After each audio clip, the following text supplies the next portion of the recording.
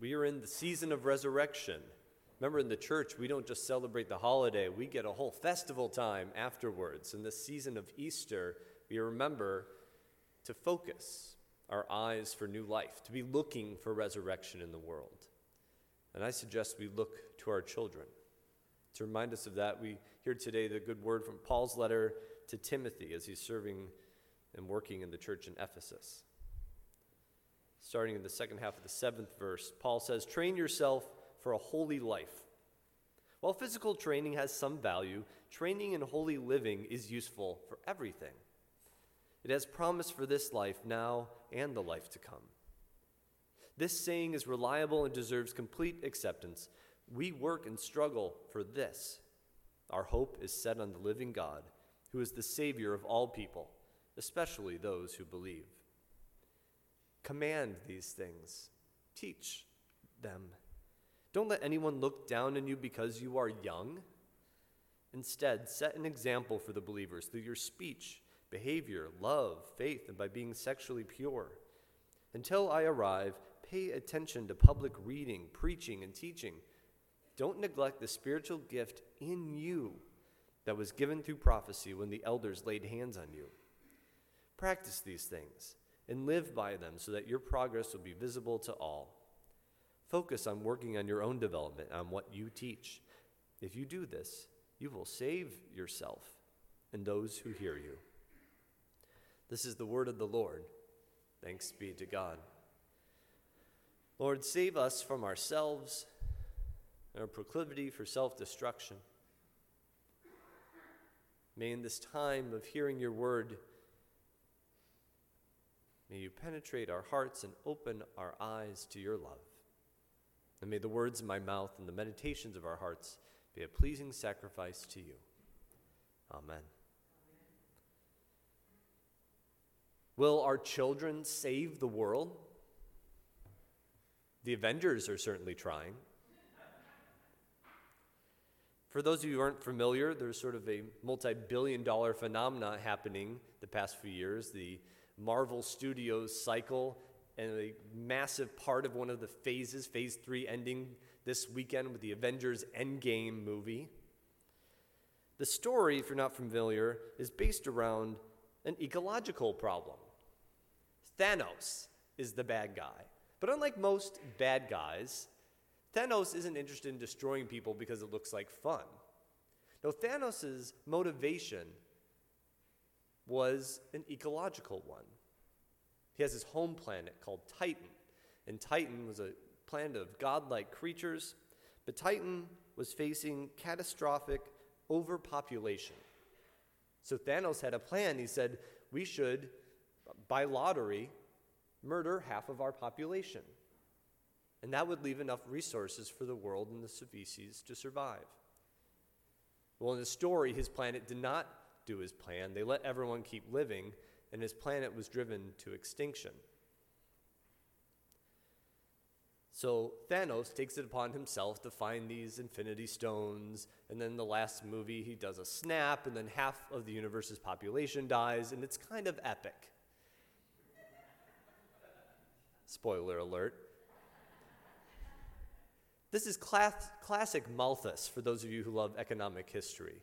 Malthus was an economic historian of the 1700s who believed that by the end of the 1700s, the world would evaporate because there would be too many humans. You look at the curves for food supply and humanity's growth, and there is just not possibly going to be enough for everybody to go around. And this has been said generations since then, and over time, technology and farming techniques continue to grow, and we've continued to survive thus far.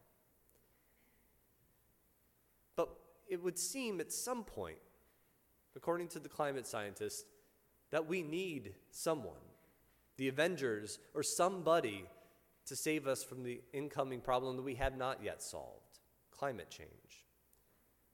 And I'd like to suggest that our children could be our superheroes and our salvation. Now, it's hard to imagine when we're begging our children to stop yelling at their siblings' injustices, when we implore them to clean up that ketchup that they sprayed all over the floor and tracked across the kitchen floor, when we're beseeching them to unglue themselves from the device or the screen that they seem addicted to, they hardly seem like the proprietors of the coming kingdom of justice, mercy, and ecological shalom. But then these same kids will do remarkably well, usually better than adults, remembering to turn off the lights after they leave a room. They come home from a trip at the Montgomery County Recycling Center, as Theo did, and teach us what numbers of the plastic we're supposed to be recycling, which we should not. And it gives me great hope. My hope is in our children, but we're only going to be able to have them give us as much hope as we give them value. And we live in a world, a system that tells us that only capital-producing humans are valuable. If you don't have a job, you're not really that important. If it was true, then why in our culture we go around saying, what gives you joy or what's your passion, instead of saying, what do you do for a living? We know what that actually means, right? How do you create capital? How valuable is the work you do from 9 to 5? But when capital is the God we worship, anyone who isn't giving their best sacrifices to that God is considered apostate. Anyone who's taken time off of work to take care of a child or a loved one, an aging relative, are often considered less valuable to the system. Think about how we even talk about the elderly. We describe them as retirees. We talk about our students' school as job preparation. They're all based on what they're going to do for their jobs. It's a sickness. Now, it may be the way that the world sees our children, but it's not a biblical worldview. We start, of course, right with Genesis 1, which is the basis for any eco-theology. Right when God creates the world and calls it all good, we are told that humanity was created in the image of God. The Latin phrase often used around it, the imago Dei, is one of the most important phrases, not just in classic theology, but the modern ethics we're trying to live out today. Because it's a reminder that the whole world reflects a piece of the holy God. The whole world is an incarnation of love, not just humans between the ages of 22 and 65. Recently, a friend went on a trip to Amsterdam, and she was astonished. She was astonished by the number of playgrounds. They're everywhere in Amsterdam. She was looking around at all these playgrounds and all these happy children, and she was trying to figure out why. Why would all these children have all these opportunities, all these playgrounds? We have just as many children in the United States in general. What's going on here? And then she noticed in the coffee shops several dads at once feeding their little ones, often in an ergo carrier, a little piece of their pastries. And then it hit her. It had to do with parental leave policies. Because that society values not just your capital creation, but also your social nurturing of other humans. There in Amsterdam, you get a year of parental leave, no matter your gender. So often, couples will have the mother stay at home for a year with the child, and then when her parental leave time is up, the father will take his parental leave time. So instead of what typically happens in American culture, where dads don't do as much of the handling of the children, as much knowing where the clothes are, and this stuff has been well documented by folks like Malcolm Gladwell. Instead, in Amsterdam, you have men who understand the responsibilities of childcare. And what do you think the policies in terms of urban planning, the policies in terms of the way they treat the non-capital producing humans look like when men are taught that children are our blessing?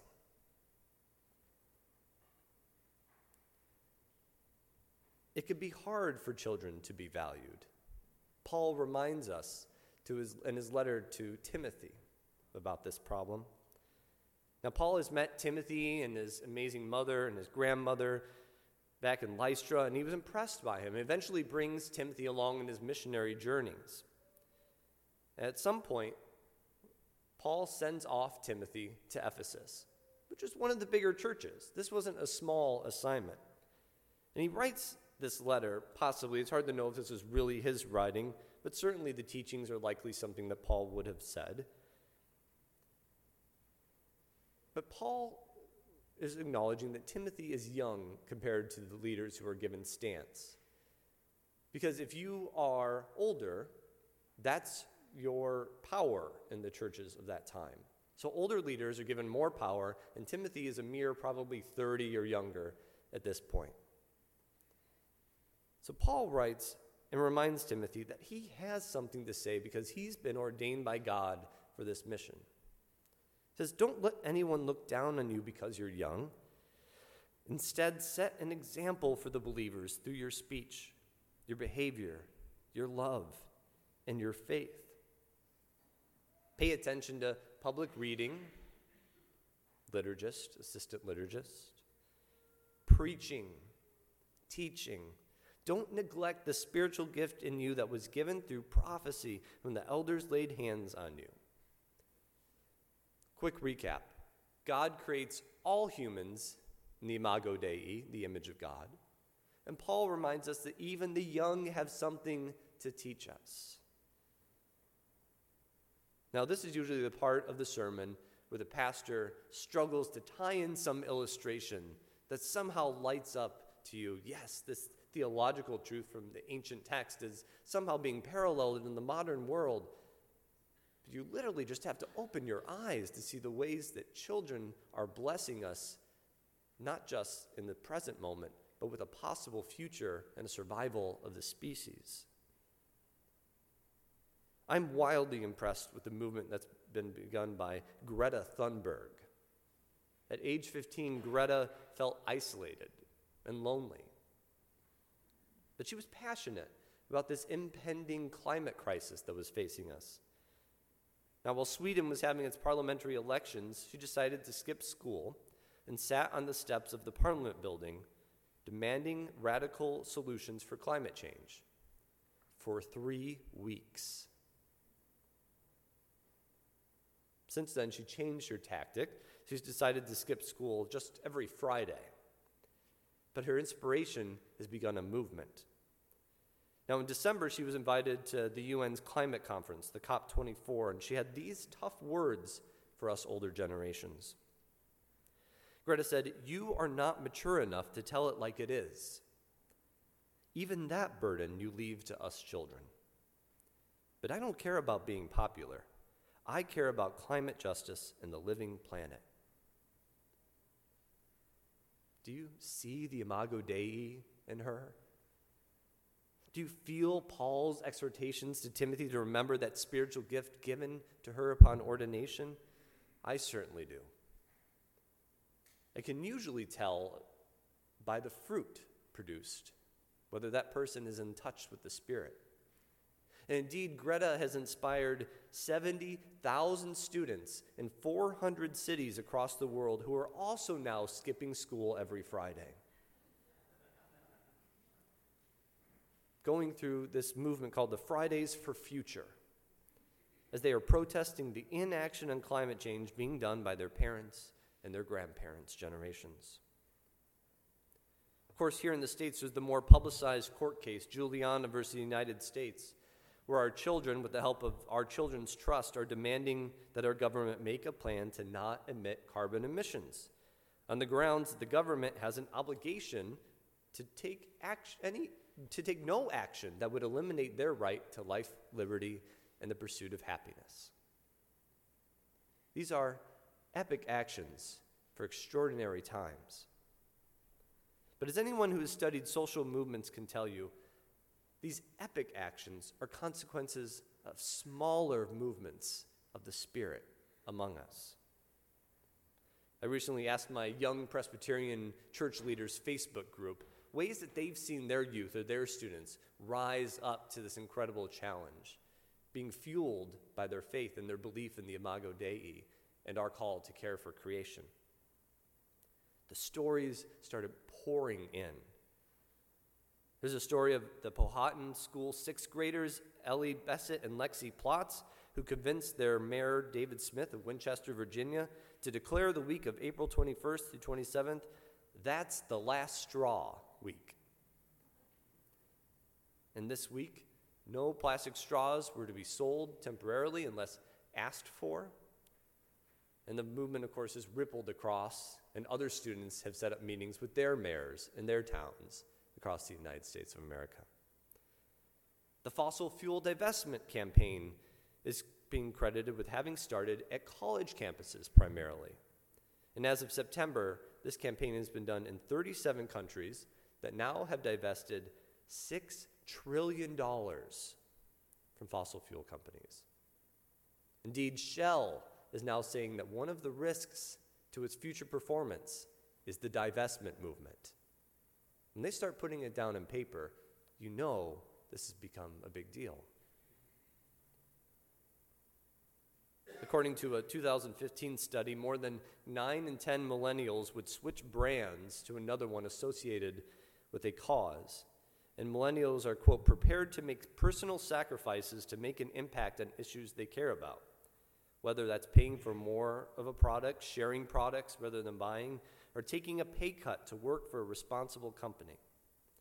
And as millennials are now about 80 million in number and have consumer spending of about $1 trillion, it's something we should probably pay attention to. Other stories started coming in. The Montgomery County Youth for Change are doing incredible things right here next to us. There are all sorts of youth groups working for a straw-free church. In Great Britain, a couple weeks ago, we had the synchronized swimming duet, Kate Shortman and Isabel Thorpe, who made a splash by attempting their world championship routine swimming in a pool of floating plastic waste. And of course, their movement is now spread all over the world. One of my favorite, though, in terms of the personal piece of the story, is from a friend, Laura Blank, a pastor, who said, back in December, one of our second graders asked if we could start a recycling committee because she's a great Presbyterian. Because we love committees. I don't know if you had to underline that part. And of course, it took off from there. They started with recycling bins in the building that are monitored by the youth because there's no municipal recycling, so they have to take it to a collection center. Then they set a goal to plant 30 trees to replace a group of pine trees they had to cut down for safety reasons. They bought 70 seedlings from the County Conservation Society and planted them at the pastor's house and at homes around the community and gave them to food bank clients. They made wildflower seed bombs out of old bulletins to give to worshipers on Easter. And next up is origami cranes out of the old bulletins for Pentecost. And all of this, they have self-funded through the kids taking up a noisy offering of coins and galvanized buckets during the offering. They count the change, they roll the change, and they are keeping track of their own income and expenses. My friends, if we do not live for the living God, even the rocks will cry out. And our children will too.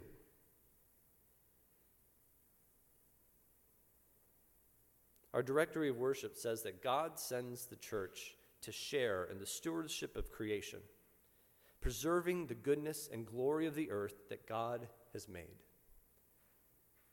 There's a radical shift that happens when we know that our children are not just something that we take care of, but someone and somebody's that can take care of us.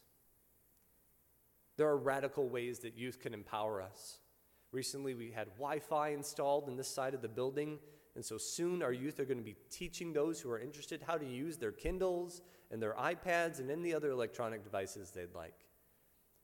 And of course, they're going to show you ways that you can get involved in justice through your own personal computers. Jesus said, "Let the children come to me," not because he wanted to make sure that they got a pat on the head, but because he knew they would be a blessing to him. may we look for the blessing that is our children, because they may very well be the salvation of us and our earth. Thanks be to God, to our Lord Jesus Christ, who reminds us to look for the children that lead us onward.